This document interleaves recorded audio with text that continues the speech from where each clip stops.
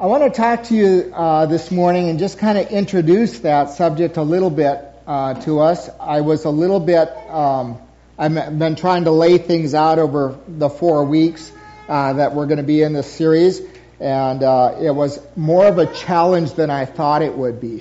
So we'll see where we end up. But I want to introduce the subject, and I was thinking about Dennis Kinlaw, and he was one of the greatest men that I came across in my time at Asbury Seminary.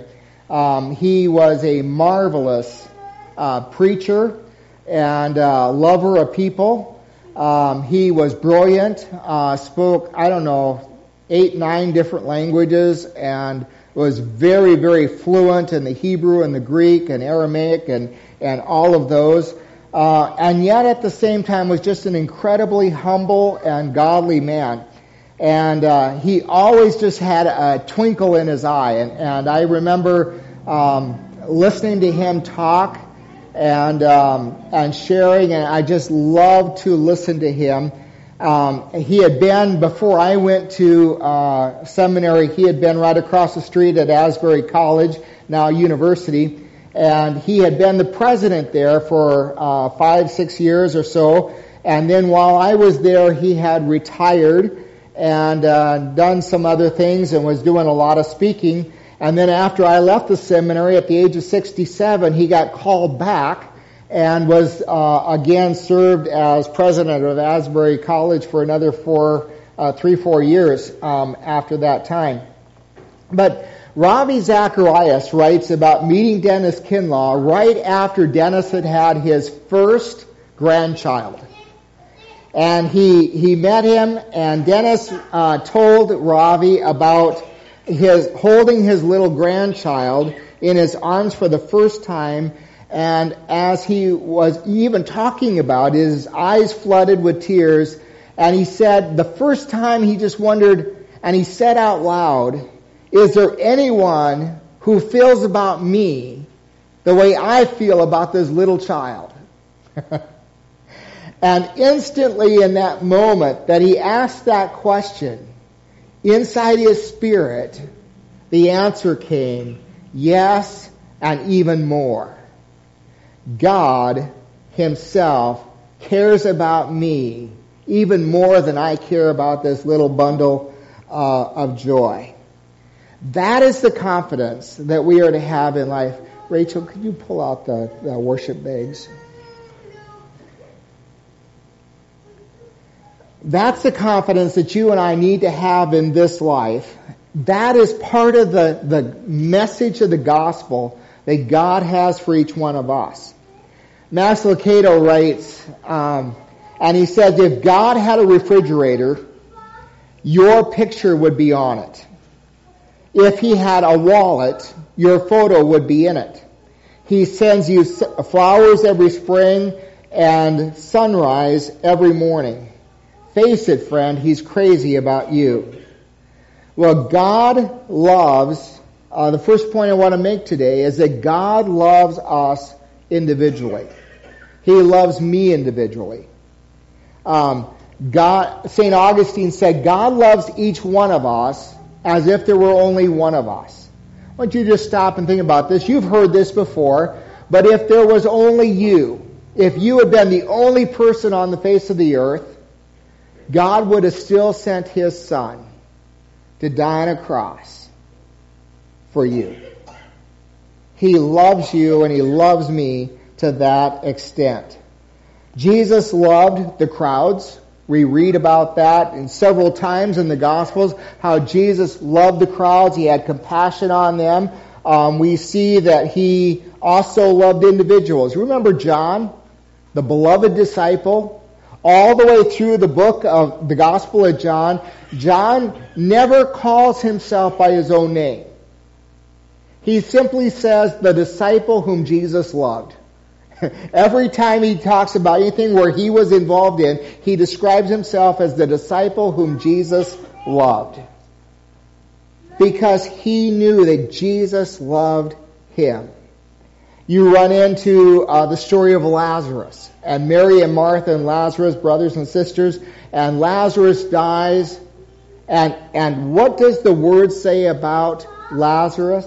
I forget now whether it was Mary or Martha that sent word to Jesus that Lazarus was sick and dying, and she said, Lord, the one you love is sick. Come quickly.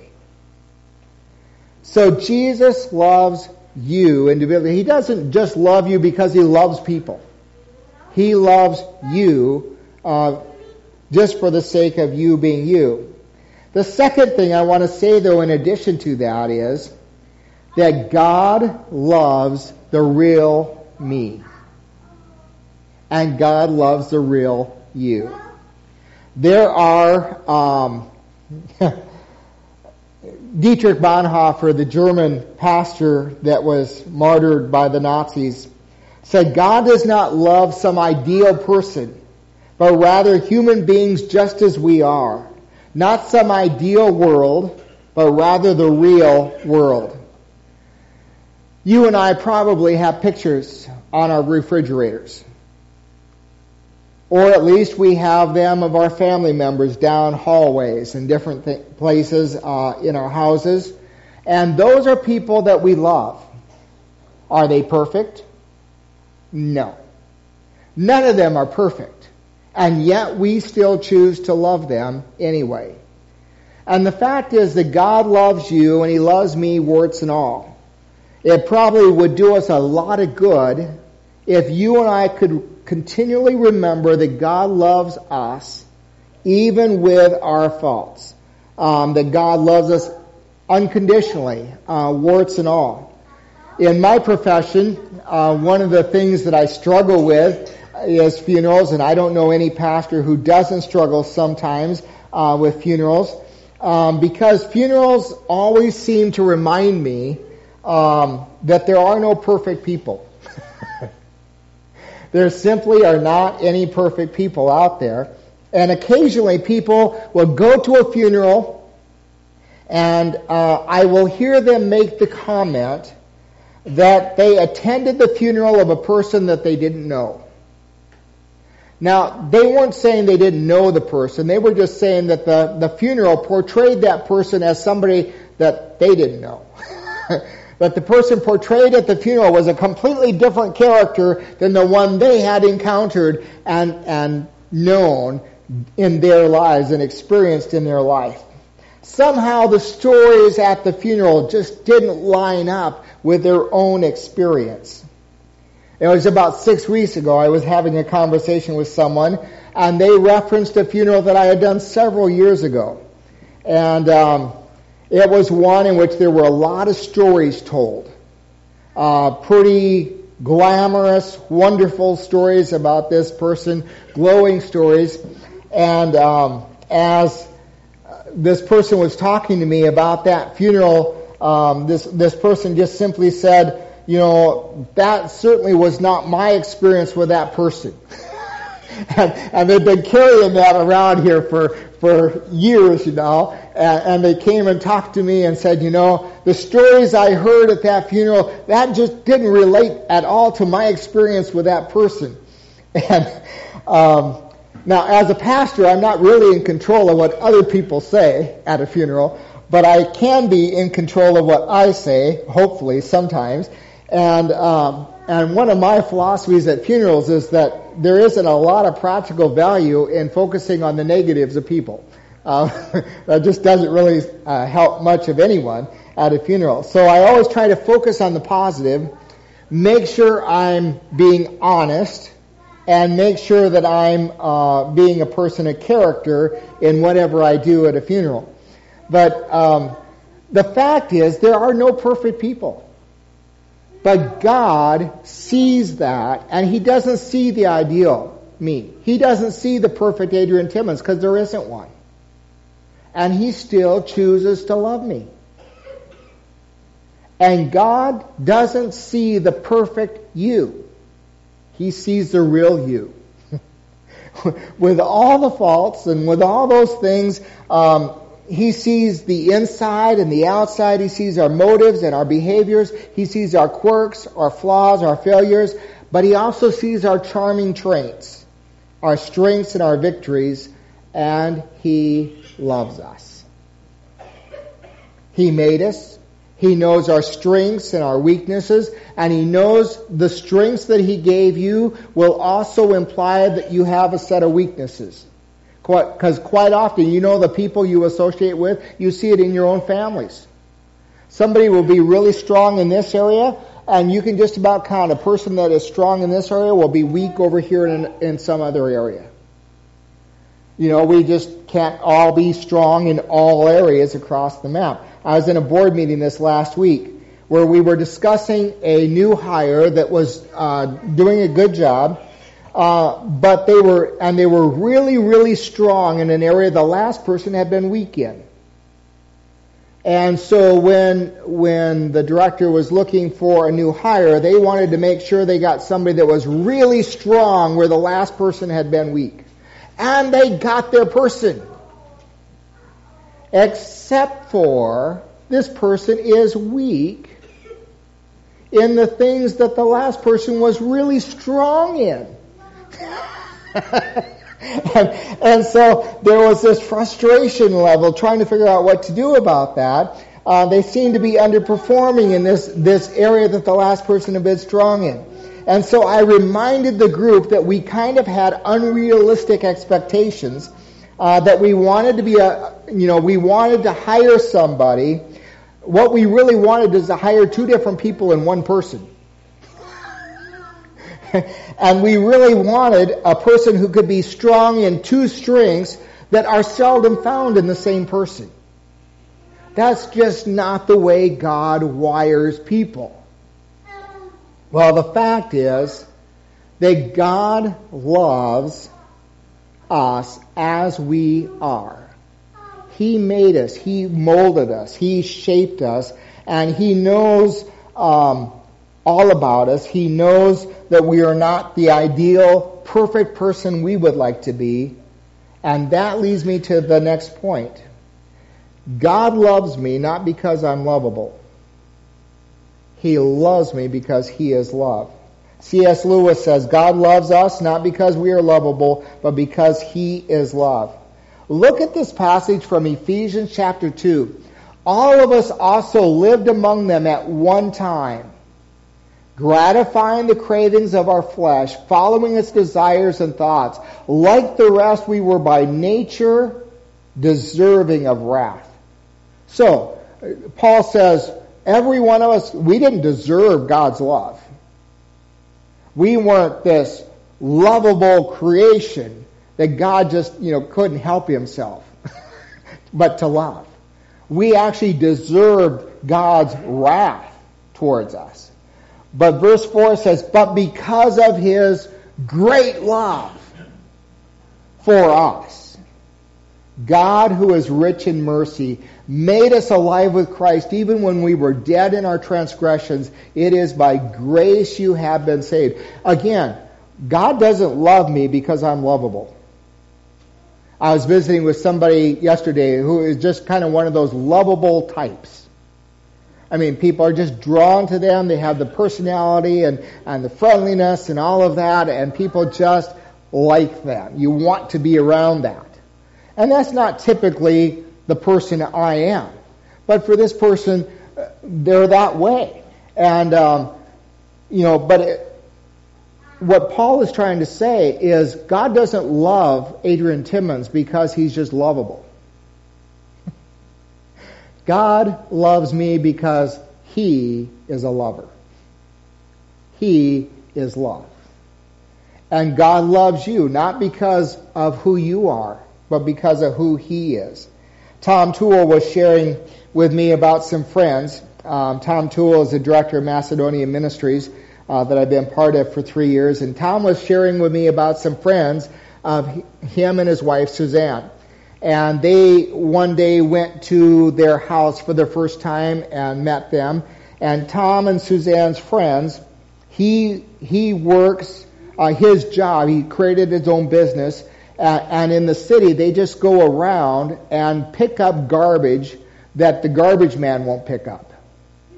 And so that's his job. He just goes around, the garbage man won't pick up appliances, or the garbage man won't pick up this, or the garbage man won't pick up a couch or something like that. Anything that the garbage man won't pick up, he goes around, they call him, and he, for a price, he goes and picks it up. And so that's what he does for a living. And then along with that, as he got into that job, he also got into recycling and reclaiming things. And so they were surprised when they drove up to the house. It wasn't all that impressive on the outside and all of that. But when he walked in the house, they were just stunned. It was just magnificent. There was just all kinds of wonderful decorations and a well-furnished home and all of that.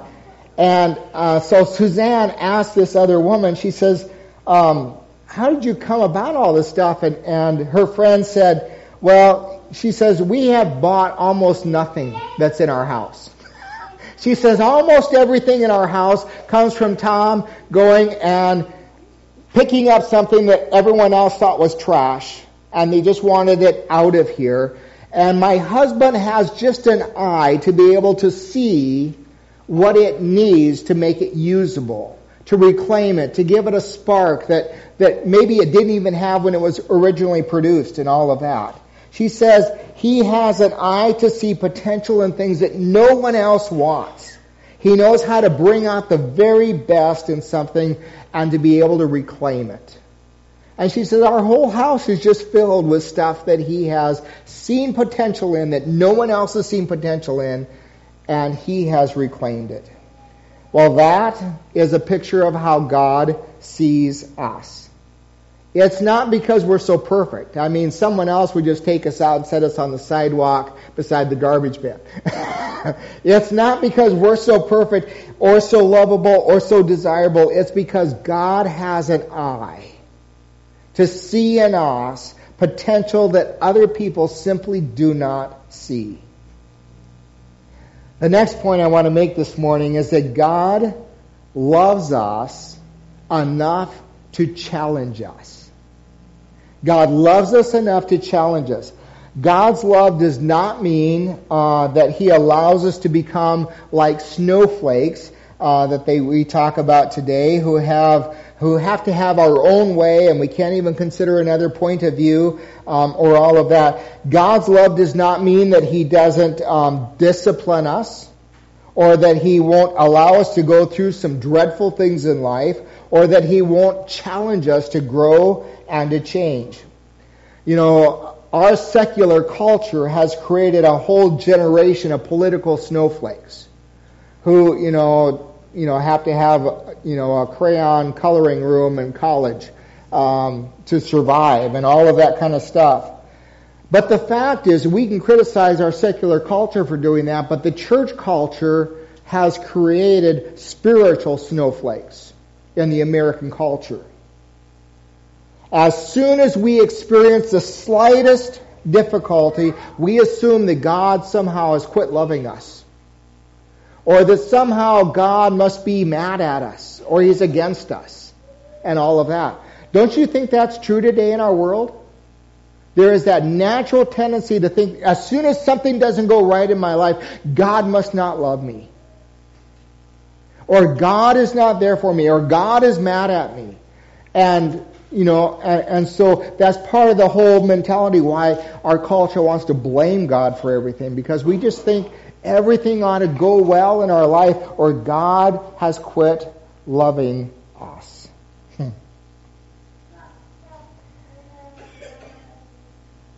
Somehow we have come to the place that we think the Christian life is all about me getting everything I want and being rewarded for living any way I want.